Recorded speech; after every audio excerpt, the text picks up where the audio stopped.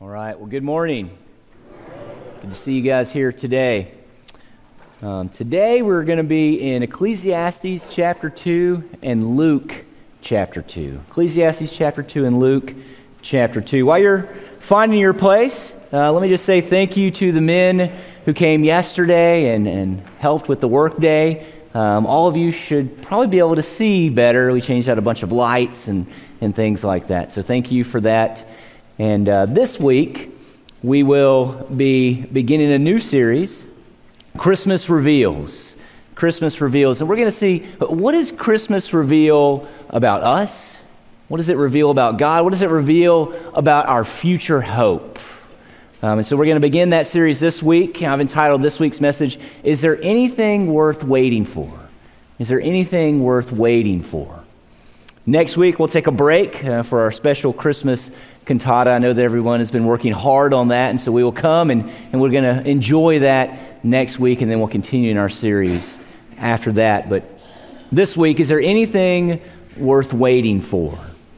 Ecclesiastes chapter 2 will be the first text that we're in, and then we'll move over to Luke chapter 2. I'm going to go ahead and read Ecclesiastes chapter 2, not the whole chapter, but verses 1 through 11. So if you'll join me in that, he says, I said in my heart, come now, I will test you with pleasure. Enjoy yourself. But behold, this also was vanity. I said of laughter, it is mad, and of pleasure, what use is it? I searched with my heart how to cheer my body with wine. My heart still guided me with wisdom and how to lay hold on folly, till I might see what was good for the children of man to do under heaven during the few days of their life. I made great works. I built houses and planted vineyards for myself. I made myself gardens and parks and planted in them all kinds of fruit trees. I made myself pools from which to water the forest of growing trees. I bought male and female slaves, had slaves that were born in my house. I had also great possessions of herds and flocks, more than any who had been before me in Jerusalem. I also gathered for myself silver and gold and the treasure of kings and provinces. I got singers, both men and women, and many concubines that allied to the sons of man. So I became great and surpassed all who were before me in Jerusalem. Also my wisdom remained with me. And whatever my eyes desired, I did not keep from them. I kept my heart from no pleasure, for my heart found pleasure in all my toil, and this was my reward for all my toil. And then I considered all that my hands had done, and the toil I had expended in doing it, and behold, all was vanity and a striving after wind, and there was nothing to be gained under the sun. If you'll bow with me in prayer. God, we thank you for this day and this opportunity to gather together here as a church, to open your word, to read from it, to learn from it this morning. God, as we enter into the Christmas season, as we begin to think more about Jesus, even though we should think about him every day, but as we begin to think specifically about him, and we ask, Lord, that you would reveal to us what Christmas is about. You would reveal to us what Christmas means about us and about you and about our future hope as we work through this text this morning, as we work through this series, this Christmas season. God, be with us this morning as we examine the text. You help us to learn from it and to apply it to our life. And this we pray in Jesus' name. Amen. Well, Christmas is less than a month away, and about this time as a kid, I would be a week into our countdown to Christmas calendar. You know, my mom, every year as we pulled down the decorations from the attic and we began to put those up, one of the things that she would pull down is this Christmas calendar, and every morning, my sister and I, we would get up and we would go and we would open one of the doors of the calendar, which signified that Christmas is one day closer. And every day, that was the first thing that my sister and I would do. We would get up, we would run in there before we had breakfast, before anything. We would open one of those doors. And we'd say, oh, just 20 more days, just 19 more days, just 18 more days. And I think we thought that Christmas was going to come much faster if we did that. But looking back and thinking about that, I think it made Christmas come slower because we just, anticipating, well, I got 18 more days left. I mean, man, this is a long, long time. We were just reminded every single day that Christmas wasn't here yet. My sister and I, we couldn't wait for Christmas to get here. We couldn't wait to see what we were going to get from my mom and dad, the presents that were underneath the tree. You know, for weeks and weeks, we would speculate about what that present was there. You know, was it a new Nintendo? I mean, it was the 80s, right? We didn't have Xbox One or Xbox, whatever it is now. But man, I wanted a Nintendo. Was this a Nintendo? Or once I got the Nintendo, was this the new game that was coming out? Was it a new baseball glove or a basketball or a football, a new toy gun or bow and arrow? What was it that was underneath the tree? Hopefully it was not clothes, because what kid wants clothes at Christmas, right? I mean, it's practical. Parents are like, I'm going to give them some clothes, but what kid wants clothes at Christmas? We all wanted a toy, something we can play with. And my sister and I, we would go on for days like this, wondering, hoping, waiting to see what we would get. And while all the days leading up to Christmas were tough, nothing was tougher than Christmas Eve, right? I mean, Christmas was just right there. We were excited. We knew that we had to go to sleep, because the faster we went to sleep, the faster the Christmas got here. But it was tough for us, right? As kids, we could hardly contain our excitement. And for kids, maybe some adults, the time leading up to Christmas is almost unbearable. But if you think about it, we're always waiting on things in life. For kids, you know, it's Christmas. As a teenager, it's getting your driver's license. It's graduating from high school. It's going off to college or getting your first job. As a young adult, we can't wait to move out of our parents' home, you know, get our own place, start our new job, start a career, and then once we get our own place, once we start a career, I can't wait to get to the next level. Can't wait to get that corner office.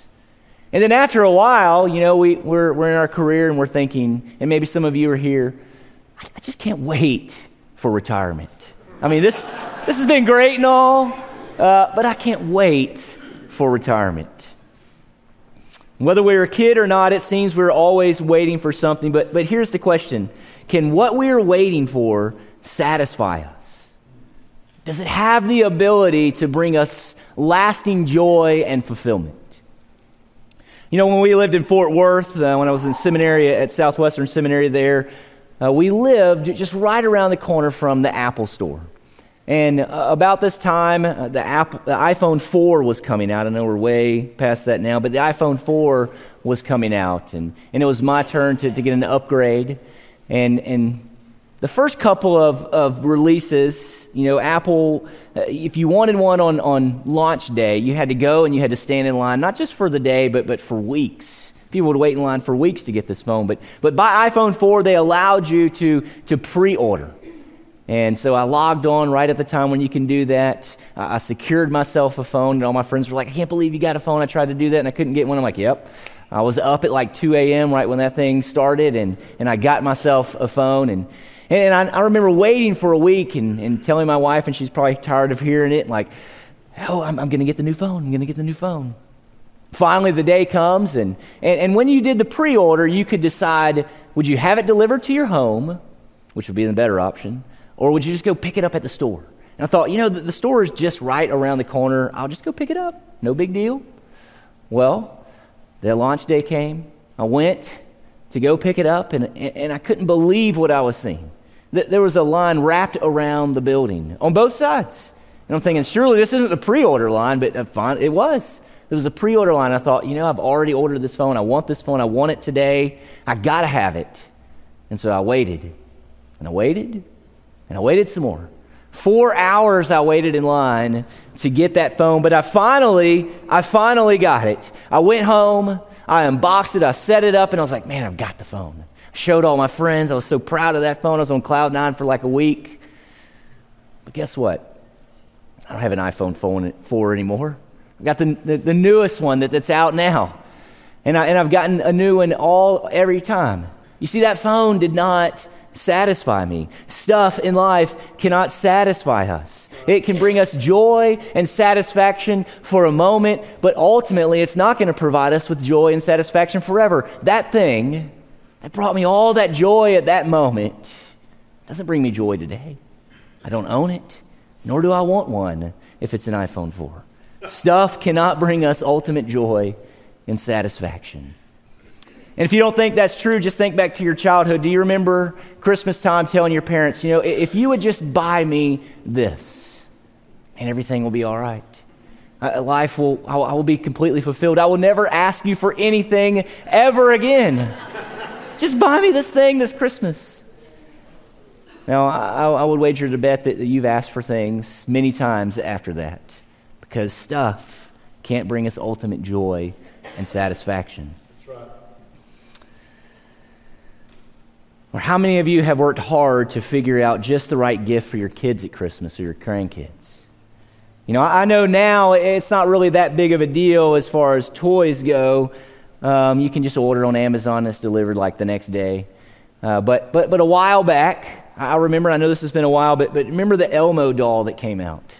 Everybody wanted one of those for their kids, but you couldn't find it anywhere. You couldn't really just order it then. You had to go to the store and you had to pick it up. And maybe you were one of those parents who said, I'm going to get that doll for my kid. I don't care what I have to do. You ordered it on eBay and paid thousands of dollars for it. You went and you stood in line at the store. Or maybe worse yet, you were one of those parents who got in a fight with somebody at the store because you wanted that for your kid. And you know, you thought it was all worth it, right? When your kid or your grandkid opened that up at Christmas and you saw the excitement and the joy on their face. Like, man, that fight was worth it. Going to jail that night was worth it. But do you remember what happened to Elmo next week or next month? It's old news. Left in the toy box. Maybe even worse yet, was left outside and the dog chewed it up. And you may or may not have that dog today.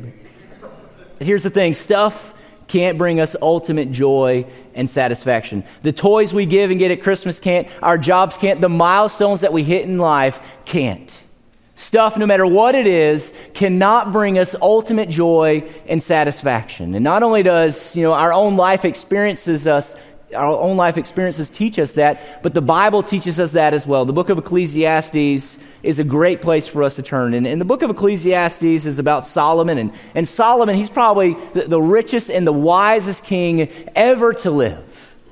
Just to put it in perspective, if he was alive today, a new Bugatti supercar, $1 million, $2 million, $3 million, whichever model you get, it's like pocket change to him. He has 3 Gulfstream jets, and no ministry is ever going to be hindered. While one is fueling, he's off to the next place to preach the gospel somewhere. A Ferrari, he's got a different color for every single day of the week. His house, no doubt, would have been featured in one of the top architectural magazines. Everyone from all over the world will be coming to see what he has. Solomon, the wisest, the richest king ever, could have had whatever he wanted, and that's exactly what he did. He allowed himself to indulge in whatever he thought would bring him pleasure, whatever he thought would bring him fulfillment. He held nothing back from himself. As you look through the beginning of chapter 2 in Ecclesiastes, you see that he had the greatest buildings and gardens and parks. He had the best money wine could buy. He owned vineyards and farms. He made for himself pools of water. He had water that would just pull these big, huge, giant water pools that would water forests of fruit trees and other things. He had hundreds of servants and concubines. He had everything anyone would ever want. Silver and gold and the treasure of kings and provinces. Great possessions of herds and flocks, we are told. He had it all. And he confirms this in verse 10 when he says, "And whatever my eyes desired, I did not keep from them. I kept my heart from no pleasure, for my heart found pleasure in all my toil, and this was my reward for all my toil." Solomon had everything. Anything that he ever wanted was at his fingertips. And we often look at people like that and we say, man, if that was just me. If I could just have what they have. If I was just at the position where they're at. If I just had the money they had. If I just had the home that they had, then I would be satisfied. Everything would be great in life. We scratch, we claw, we fight. We do whatever we can to get there. We go and we spend hundreds of dollars on lottery tickets, and then we think about and pontificate about what we are going to do if we win this, jackpot $1 billion lottery. But look at the conclusion that Solomon comes to in verse 11. "Then I considered all that my hands had done and the toil I had expended in doing it. And behold, all was vanity and a striving after the wind, and there was nothing to be gained under the sun. And Solomon says, all of this was vanity, all of this was futile, all of this is like striving after the wind. You can't catch the wind, you can't grab the wind, you can't hold on to the wind. You can feel it, but you can't grab it, you can't harness it. It just goes away. Solomon, a man who had everything that he ever wanted, comes to the conclusion that stuff, no matter what it is, cannot bring us ultimate joy and satisfaction in life. And if that's true, is there anything that can ultimately satisfy us? Is there anything for which the wait is worth? Well, I believe that Christmas reveals that there is. We turn over to Luke chapter 2. In Luke chapter 2, we're going to encounter two characters, Simeon and Anna, and we find them in the temple. Mary and Joseph, they had brought Jesus to the temple to present him there to the Lord according to the law because it was their firstborn son. They would redeem him. And in the temple, we run into Simeon first. And this is in verse 25. We're told that Simeon is a righteous, he's a devout man. He is waiting for the consolation of Israel, the one who is going to relieve us from grief, who's going to relieve us from trouble. He's waiting on the Christ. And the Holy Spirit, we're told there in verse 25, is upon him. He's waiting on the Christ because it had been revealed to him that he wouldn't die until he saw the Messiah. Now, if you think about that for a moment, on the one hand, that's pretty cool, right? I mean, you know that you're not going to die until you get to see the Messiah, until you get to see the Christ, the one whom God has sent as the God-sent Savior to redeem everything. But then on the other hand, I mean, think about that. Getting older is not always easy. I've been told in the past that getting older is not for wimps. And here's Simeon, he's facing that. And at first, his sight maybe begins to go. And he's thinking, or you're thinking, that's okay. I can still see. I don't really like to get out at night anymore at all. And so I can't see to drive at night, so I'm just going to stay home. It's okay. No big deal. But then soon, day turns to night, and you're having trouble reading your favorite book, or you're having trouble watching your kids play their favorite sport, or your grandkids play their favorite sport.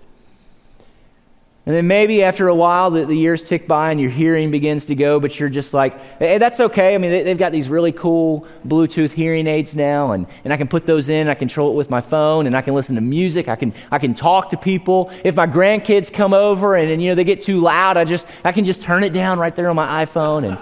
And everybody thinks, grandma or grandpa, they're just so patient with our kids. And you're like, yeah, it's just because I can't hear them. You're like, it's okay. But then, the pain associated with getting old starts to set in. It's hard to get around, arthritis, the difficulties. You have to start having surgery to replace, your knees and different body parts. See, on the one hand, it's cool. I mean, Simeon knows that he's not going to die until he sees the Messiah. But on the other hand, it seems that it will be pretty tough. And that's where Simeon's at now. He's experiencing the difficulties of old age. And while the text doesn't outright say it, I believe it hints at the fact that Simeon is just waiting to die. He's waiting to see the Messiah so that he can pass on. And day after day after day, he is looking for the Messiah. He's waiting. He's longing for him to come. And then one day, the Spirit directs him into the temple. And the Spirit directs him to the Messiah. Yeah. Look at verse 27. And he came in the Spirit into the temple, and when the parents brought in the child, Jesus, to do for him according to the custom of the law. You see, at this time, Jesus is just a baby. It's like 40 days after or so he's been born. He's brought into the temple. He's just a baby. But the Spirit directs Simeon to Jesus, the baby, and he says, this is the Messiah. This is the one that you've been waiting for. This is the hope of all of Israel. This is the hope of all of mankind. Here he is, right here. And many of us might think, he's just a child. What is he going to do? But look at how Simeon responds. Verse 28, and he took him up in his arms, and he blessed God, and he said, Lord, now you are letting your servant depart in peace according to your word. For my eyes have seen your salvation, that you have prepared in the presence of all people a light for revelation to the Gentiles and for glory to your people Israel." Simeon's not let down. Simeon responds with praise and with thanksgiving. He believes that even though Jesus is just a baby, he is the one who is the revelation to the Gentiles. He is a light to the world. He's the one who is going to bring us hope and salvation and redemption. He's not let down. Instead, it's a moment of joy. It's a moment of fulfillment for him. Meeting Jesus was worth the wait because he was able to lay his eyes on the Messiah. He was able to see firsthand the one who would bring ultimate joy, ultimate hope, ultimate fulfillment to all of mankind. Simeon wasn't the only one in the temple that day who ran into the Messiah. There was someone else, a woman by the name of Anna. In verse 36, we learn that Anna was a prophetess. And there was a prophetess, Anna, the daughter of Phanuel of the tribe of Asher. She was advanced in years, having lived with her husband 7 years from when she was a virgin, and then as a widow until she was 84. As she did not depart from the temple, worshiping with fasting and prayer night and day. Now, depending on which translation you have, there's a discrepancy there on her age. She's either 84 or like 105, if you do the math. Either way, it doesn't make too much of a difference. She is advanced in years. She's probably dealing with the same health issues that Simeon is dealing with, that anyone over 80 or anyone over the age of 100 is dealing with.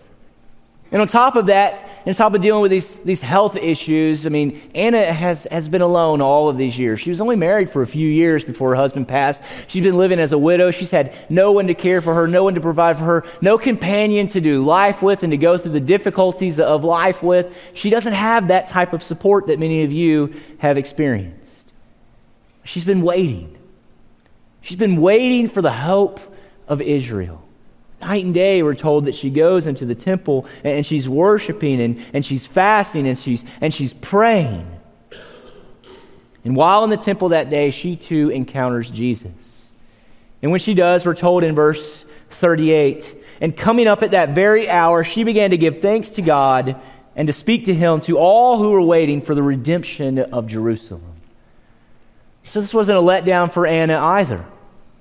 Instead, she began to praise God. She began to witness to all of those who were in earshot that Jesus was the redemption of Israel. Jesus was the one that they have all been waiting for. He's the one who would provide them with ultimate hope and ultimate joy and ultimate salvation. He's the one who would fulfill the world. Amen. And Simeon and Anna, they reveal that someone is worth the wait. Jesus is worth the wait because he is our Savior. He is our Redeemer. In verse 30, we learn that Simeon calls Jesus your salvation. And then in verse 38, Anna calls Jesus the redemption of Jerusalem. Jesus does what no Christmas gift, what no life experience, what no job, what no possession can do. Jesus redeems us from God's wrath. He provides us with salvation. You see, we are sinners who have sinned against God, and I know it's popular to think that sin is we just missed the mark a little bit. Things were just a little bit off in our life that day or at that moment. But sin is much more than that. Sin is us actually living in rebellion to God. Sin is us putting our fist up in the sky and saying, "God, I know this is your world. I know you're our creator. I know this is your kingdom, but I am going to live as the king. This is my throne. I'm going to live life how I want." This is outright rebellion against God, and we have all sinned against God. We all say that. We've all lived that way. But here's the thing, our God is a holy and just God, and because God is holy and just, He cannot just have a relationship with us. We are sinners. Sin cannot dwell in the presence of a holy God. Our sin and God's holiness are completely incompatible. There's nothing that we can do in and of ourselves to make ourselves holy. There's no payment that we can make. There's no work that we can do. There's no pilgrimage that we can do. There's absolutely nothing that we can do to make our own selves holy. And since we must come before God, we will all face God's holy reaction to sin. We will all face God's wrath. And that is unless God does something about our sin, because God is a holy and just God. God can't just forget it. He can't just say, I know you lived in rebellion to me. It's okay. We're cool. Come on in. Let's do this. Oh, a payment has to be made. And the bad news is that we can't make that payment. But the good news is that God can and God does make that payment for us. Jesus, the Messiah, comes so that he might pay the price for our sins. He shows up in Luke chapter 2 as just a little babe. But Jesus has come as the hope, as the redemption, as the salvation of the world. Jesus has come to pay the penalty for sin. Jesus has come to face God's wrath.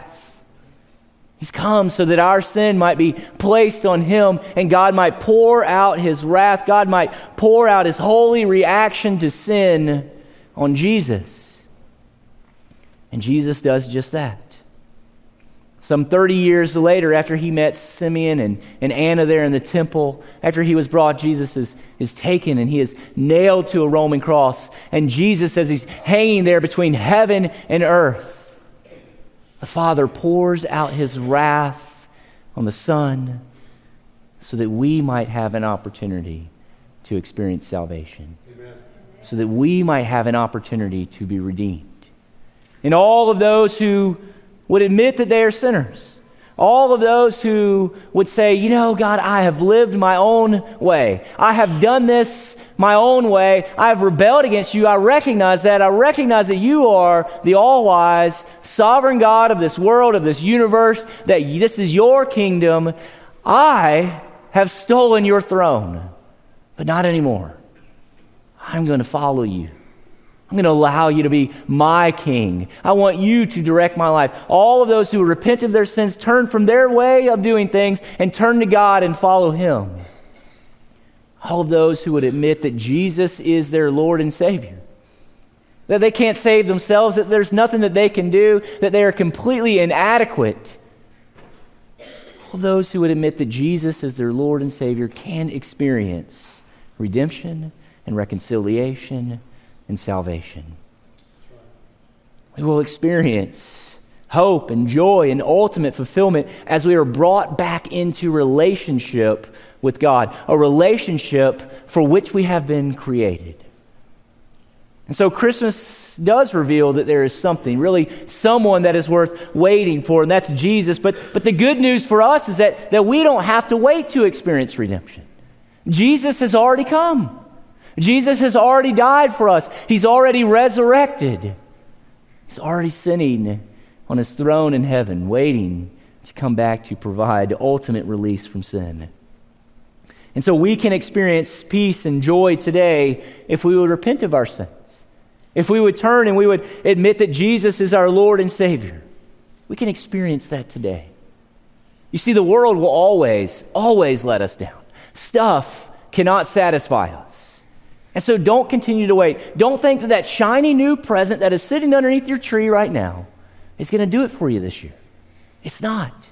It's not going to do it for you. Don't keep searching for the next best thing. Don't keep trading things in year after year after year thinking that is going to do it for you. Instead, turn to Jesus. Jesus will never let you down. He will never leave you. You will never want to trade Jesus in for the next best thing. He will provide you with ultimate joy and satisfaction in life. He will provide you with salvation and redemption. And so unwrap the greatest Christmas present ever given this Christmas.